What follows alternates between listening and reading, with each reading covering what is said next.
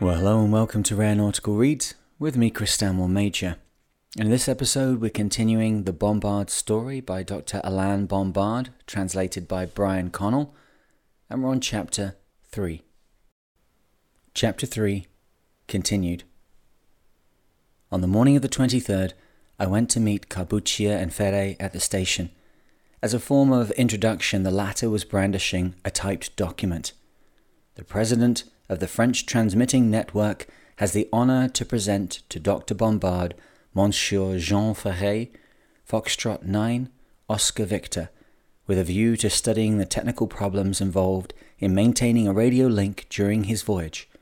Monsieur Ferre will inform Dr. Bombard of the steps that have to be taken to cooperate with this sporting and scientific experiment of such interest to radio amateurs.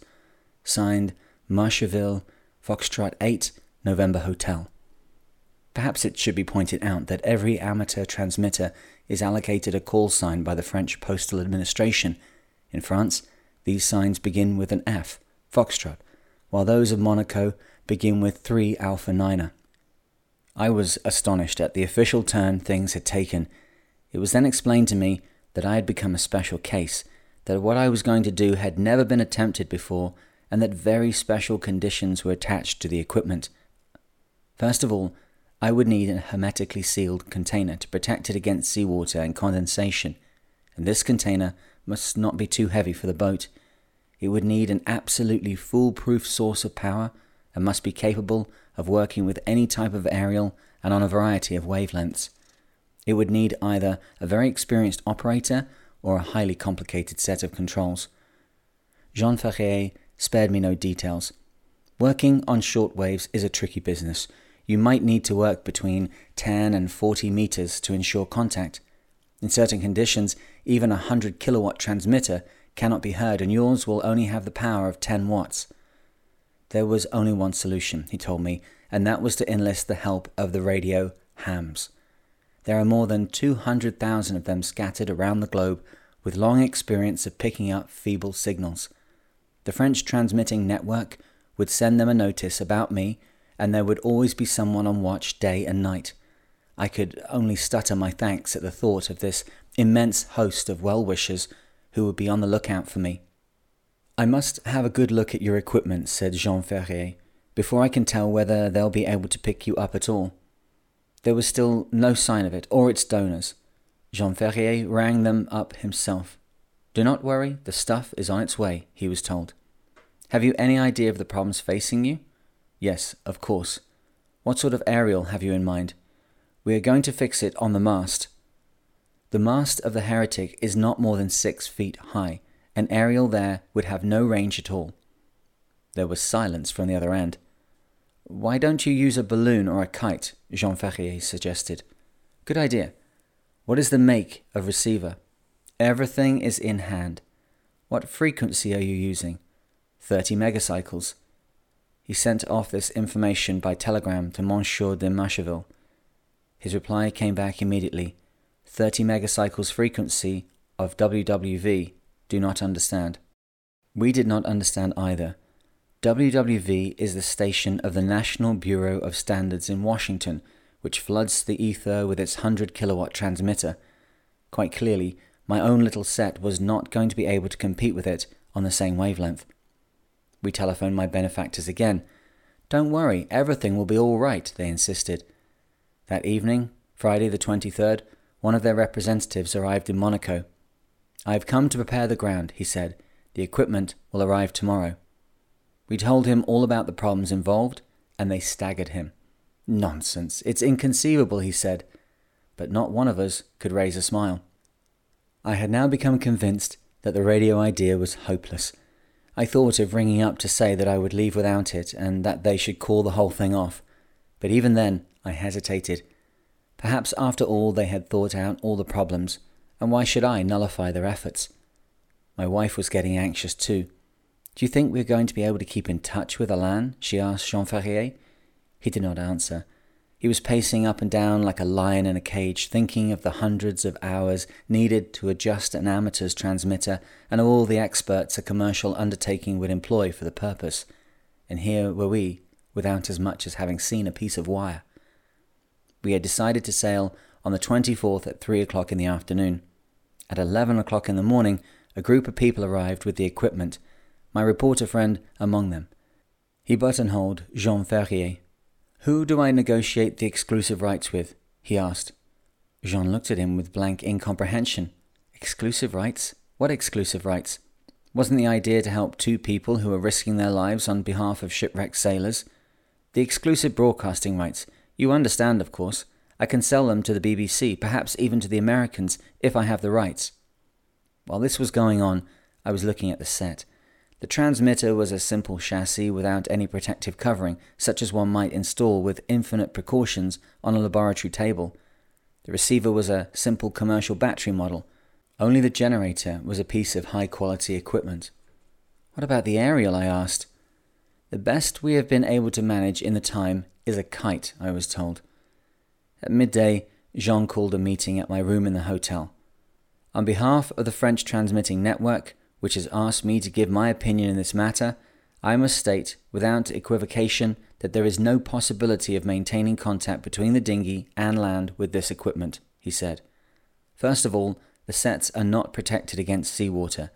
Then, it would take an expert to use them. The first shock or the loss of the aerial would mean complete breakdown. Everyone would think the expedition had been lost at sea, and that would only cause unnecessary anxiety. Neither Bombard nor Palmer have any knowledge of Morse, and there is no means of voice transmission." "Dr. Bombard," the others replied, "you have nothing to worry about. This gentleman here is doubtless full of good intentions, but lacks experience. Have confidence in us. We will keep watch for your messages." My friends were appalled, and my wife consumed with worry. I held a council of war with Palmer. I knew the radio would never work, but after all, what did it matter? A month earlier, I had not dreamed of having one, and in any case, a castaway would be unlikely to be equipped with a radio transmitter. There was nothing to worry about. As the wind was in the wrong quarter, however, we put off our departure for 24 hours, so that they did at least have a day in which to install the set. I shall never forget the last sentence of the radio commentator describing the scene from the launch which towed us out to sea on Sunday the 25th. "We will ask your news in the form of questions. Please signal a dot for yes and a dash for no. Goodbye, Doctor. Remember, dot, yes, dash, no. Dot, yes, dash, no." I would like to put on record the events of the day that preceded our departure. Once the press had started to interest itself in our expedition, we had been increasingly assailed by journalists and the curious. I now have nothing to learn about the art of the news photographer trying to find the best angle for a shot. My work had been hampered for weeks, and I always seemed to have a newspaperman at my elbow. The 24 hours before our departure became a circus. I could not even walk along the street with my wife without being tapped on the shoulder by some complete stranger who asked me to stand there and kiss her so that we could get a good photograph. This wave of publicity was unfortunate as far as our departure was concerned.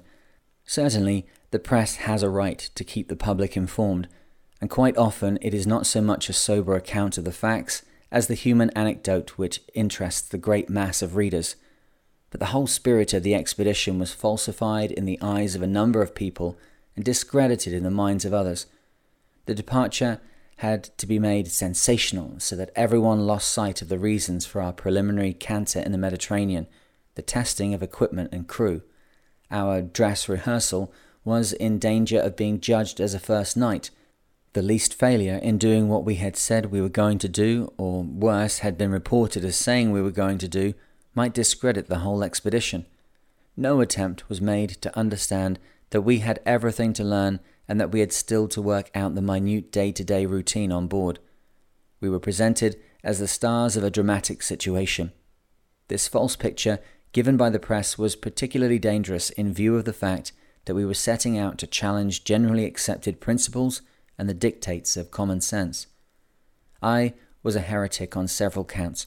We were going to try to reach, in a craft not considered capable of navigation, a destination determined in advance.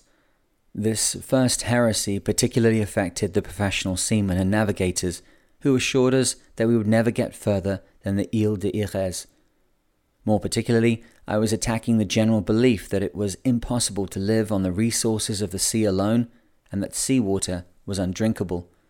Moreover, to repeat the comments made in one of the more reputable publications, when even experienced seamen never felt absolutely confident of their ability to combat the dangers of the sea, winds, and currents, a rank amateur was not hesitating to trust his companion's life and his own to a ridiculous cockleshell whose design had not even been approved by a qualified marine surveyor. For these reasons, and many others, I named our ship Le Hérétique, the Heretic. Fortunately, we still enjoyed the support of many persons in authority. Due to the personal intervention of the Under-Secretary of State at the Ministry of Naval Affairs, Monsieur Jacques Gavini, I was granted my navigation permit. Thus it was that the Heretic was able to wear the French flag all the way across the Atlantic. Part 2. Mediterranean. Chapter 4. Departure. We all met at dawn in the little harbour at Fontvieille. Harassed by inopportunate newspapermen to whose questions I replied to the best of my ability, I supervised the loading of the equipment into the dinghy. A large crowd had started to gather, but we had no intention of setting off until about 3 o'clock in the afternoon, when the wind conditions were normally at their best. The group of electricians worked feverishly to put the wireless transmitter in order, encouraged by a chorus of advice from the local amateurs of Monte Carlo and Nice.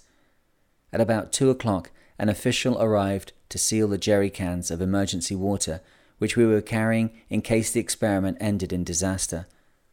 While we were being pestered by photographers, a messenger from the Museum of Oceanography came to tell me that the museum's boat was not available to tow us out to sea on a Saturday or Sunday.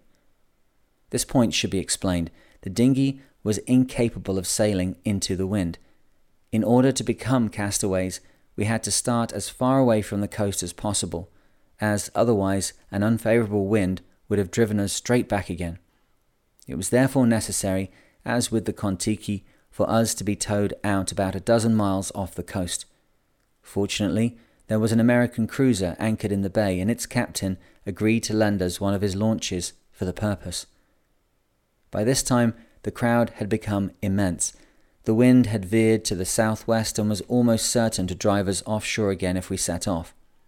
The spectators were clearly tired of waiting and were impatient to see us leave. The captain of the American cruiser agreed to lend us the launch again the next morning, and we decided to put off our departure till then. Jack seemed to think that the wind would veer in our favour, a prognostication confirmed by the local meteorological station, which, for once, got its forecast right. As soon as the crowd learnt of our decision, there were loud cries of complaint. Even some of the journalists started to grumble, furious at having wasted their day for nothing. Then a big fellow, dressed in sort of a cowboy style, with a wide-brimmed hat, came up to me out of the crowd and gave me this piece of advice. "Young man, I know something about this business. I've just got back from South America. There is no point in being squeamish. If your companion dies on the way, don't throw him overboard. Eat him. Anything serves as food. I have even eaten shark." Thank you," I replied politely. "I will follow your advice." Then I went back to the hotel to get some rest. We were back again in the harbour at about 4:30 in the morning. The crowd had reduced itself to our own friends. The atmosphere was completely different. Everything had suddenly become real. We were no longer a circus act, but two people leaving on a long and arduous voyage. I suddenly felt buoyed up. We were really off. Jeanette was there, Jean-Luc, a few reporters together with the technicians. Jack and I ordered a last cup of white coffee and a ham roll.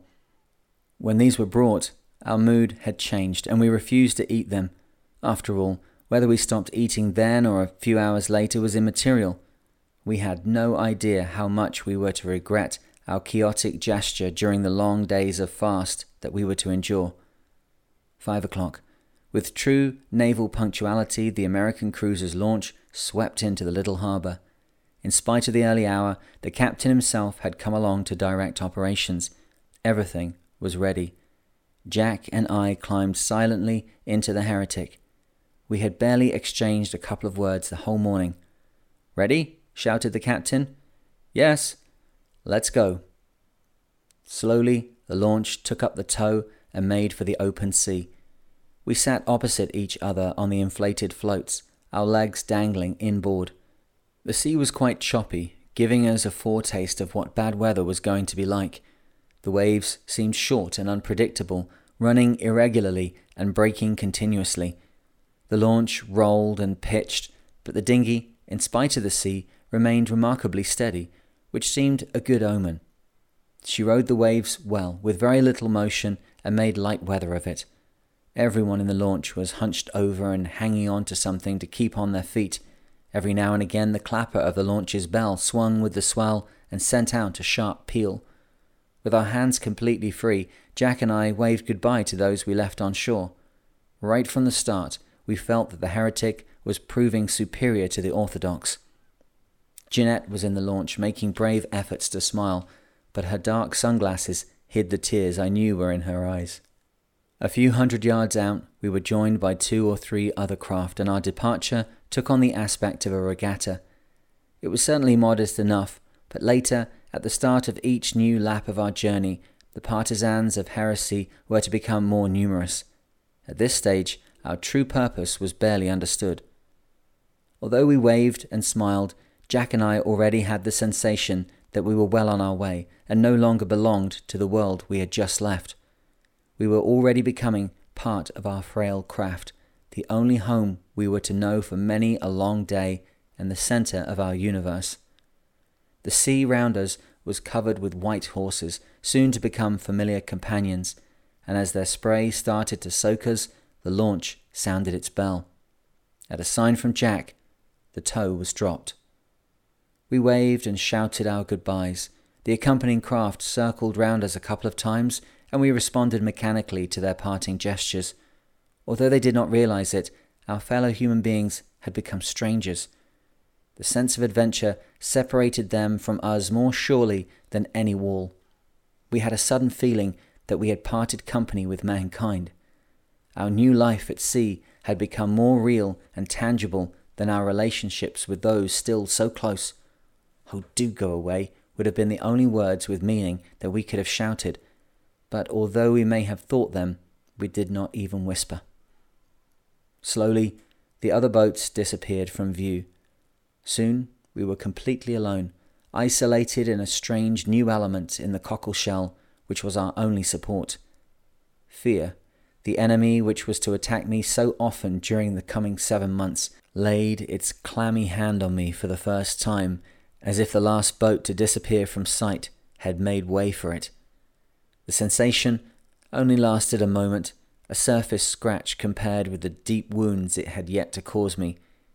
We were to know the feeling well, not this light touch of fear at the moment of departure, but the panic revolt of body and soul terrified by the elements, as if the whole universe had combined in one dreadful menace.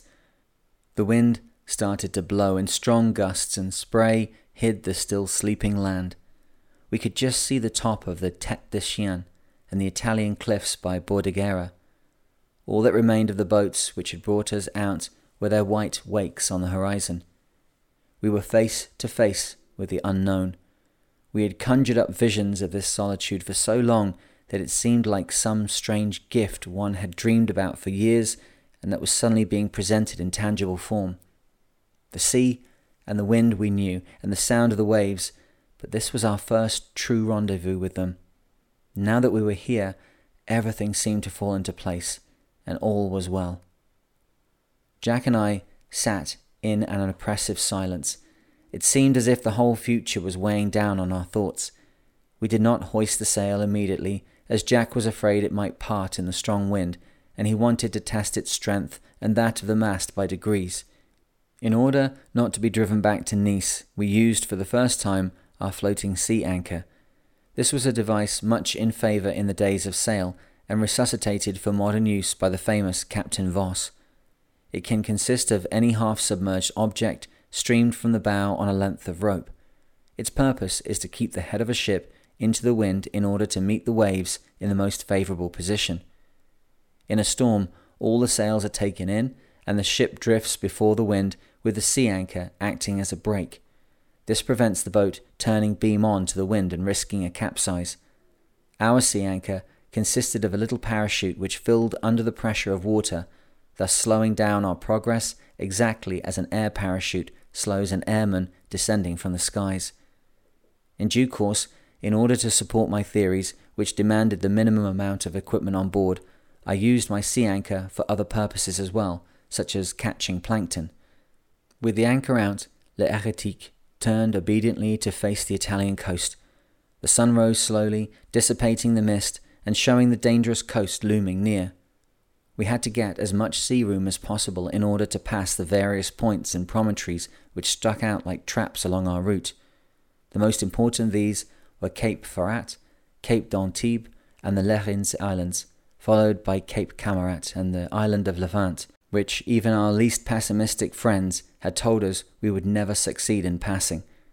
After that, the coast turned north and west, and we had open sea in front of us. The wind became lighter, and we hoisted our sail. This was a complicated operation as the mast was in the forepart of the boat.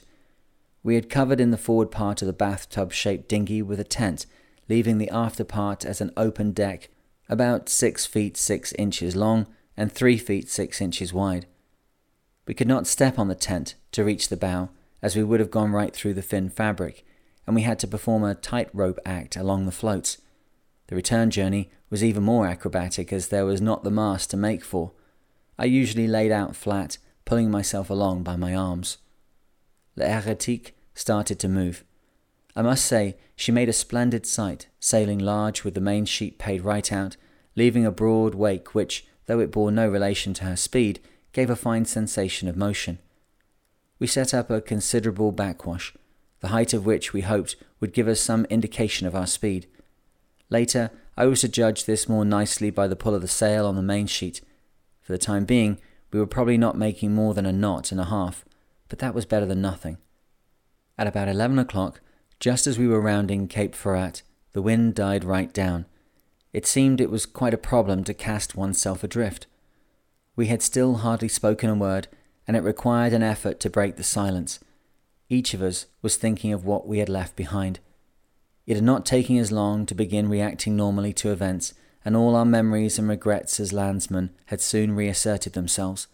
The loved ones we had abandoned now reoccupied their accustomed place in our minds. The mood of feeling like legendary heroes had passed, and we had become our normal selves again. To pull ourselves together, we held our first council of war, each making an effort to appear calm and ordinary in the eyes of the other. The most difficult thing was to talk in a normal tone of voice, as we both had a tendency to speak very softly. It was something we had to correct because we realized that if we were to continue to murmur like this, the spectre of fear would take it as an invitation to assert itself.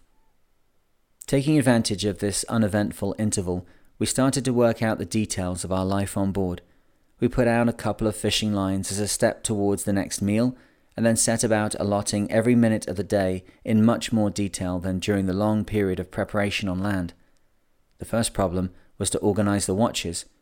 Each of us was to take the tiller in turn during the day, while the other rested. As I was certain that the abnormal life we were about to lead would demand the maximum amount of sleep, the night watches were even more important. In a sea as frequented as the Mediterranean, it was essential for one of us to be on watch, so we decided that one of us would take over from 8 in the evening until 1 in the morning, and the other from then until 8 in the morning. Everything on board was stowed where we could find it immediately, even in pitch darkness. In the bow, under the tent, protected from sea and damp in watertight containers, we put the cameras, films, navigation books, the sextant, first aid box, the stock of flares for use in an emergency, the sealed boxes of food and the repair kit. The compass was in its binnacle just in front of the steersman so that he could keep his eye on it at all times. No fish had nibbled at the hooks by lunchtime, but during the morning we had replaced the sea anchor by the plankton net, which not only performed the same function, but collected a supply of food adequate in composition, if not in quantity. In about an hour the net caught 2 full tablespoons of a sort of pap, by no means unpleasant to the taste and quite filling, if not particularly appetizing to look at. For the greater part, it consisted of animal plankton, almost exclusively copepods, with a taste like crab or lobster puree. Really quite a feast. Jack watched me eat my share with a somewhat doubtful look, but he did not wish to appear timid and finally took a taste, rather like a lost explorer being given a meal of slug jam.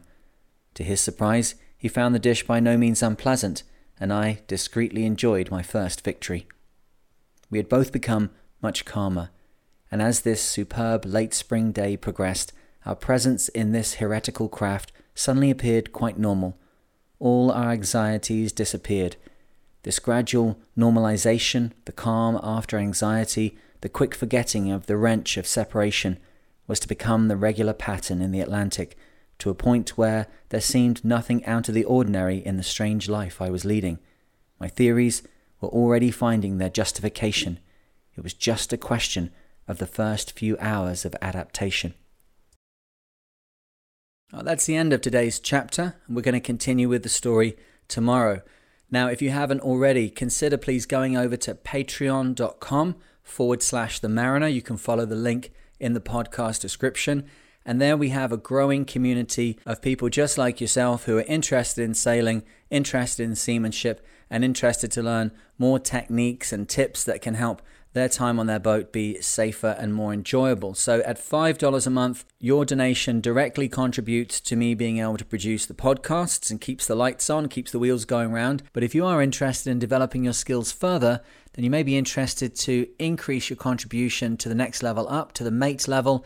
And there, for $20 a month, you get access to the 1-hour professionally produced seamanship training videos that we do each month, which drill down and look at specific aspects of seamanship and safety at sea, get into the nitty-gritty of it, and share with you information that can make your time at sea both more enjoyable and safer. So if any of that sounds interesting, go along to patreon.com/themariner or follow the link in the podcast description and become part of the community. But that's all for today. So I hope that wherever you are and whatever you're doing, you are safe and sound. And I look forward to speaking to you in the next one. Cheers.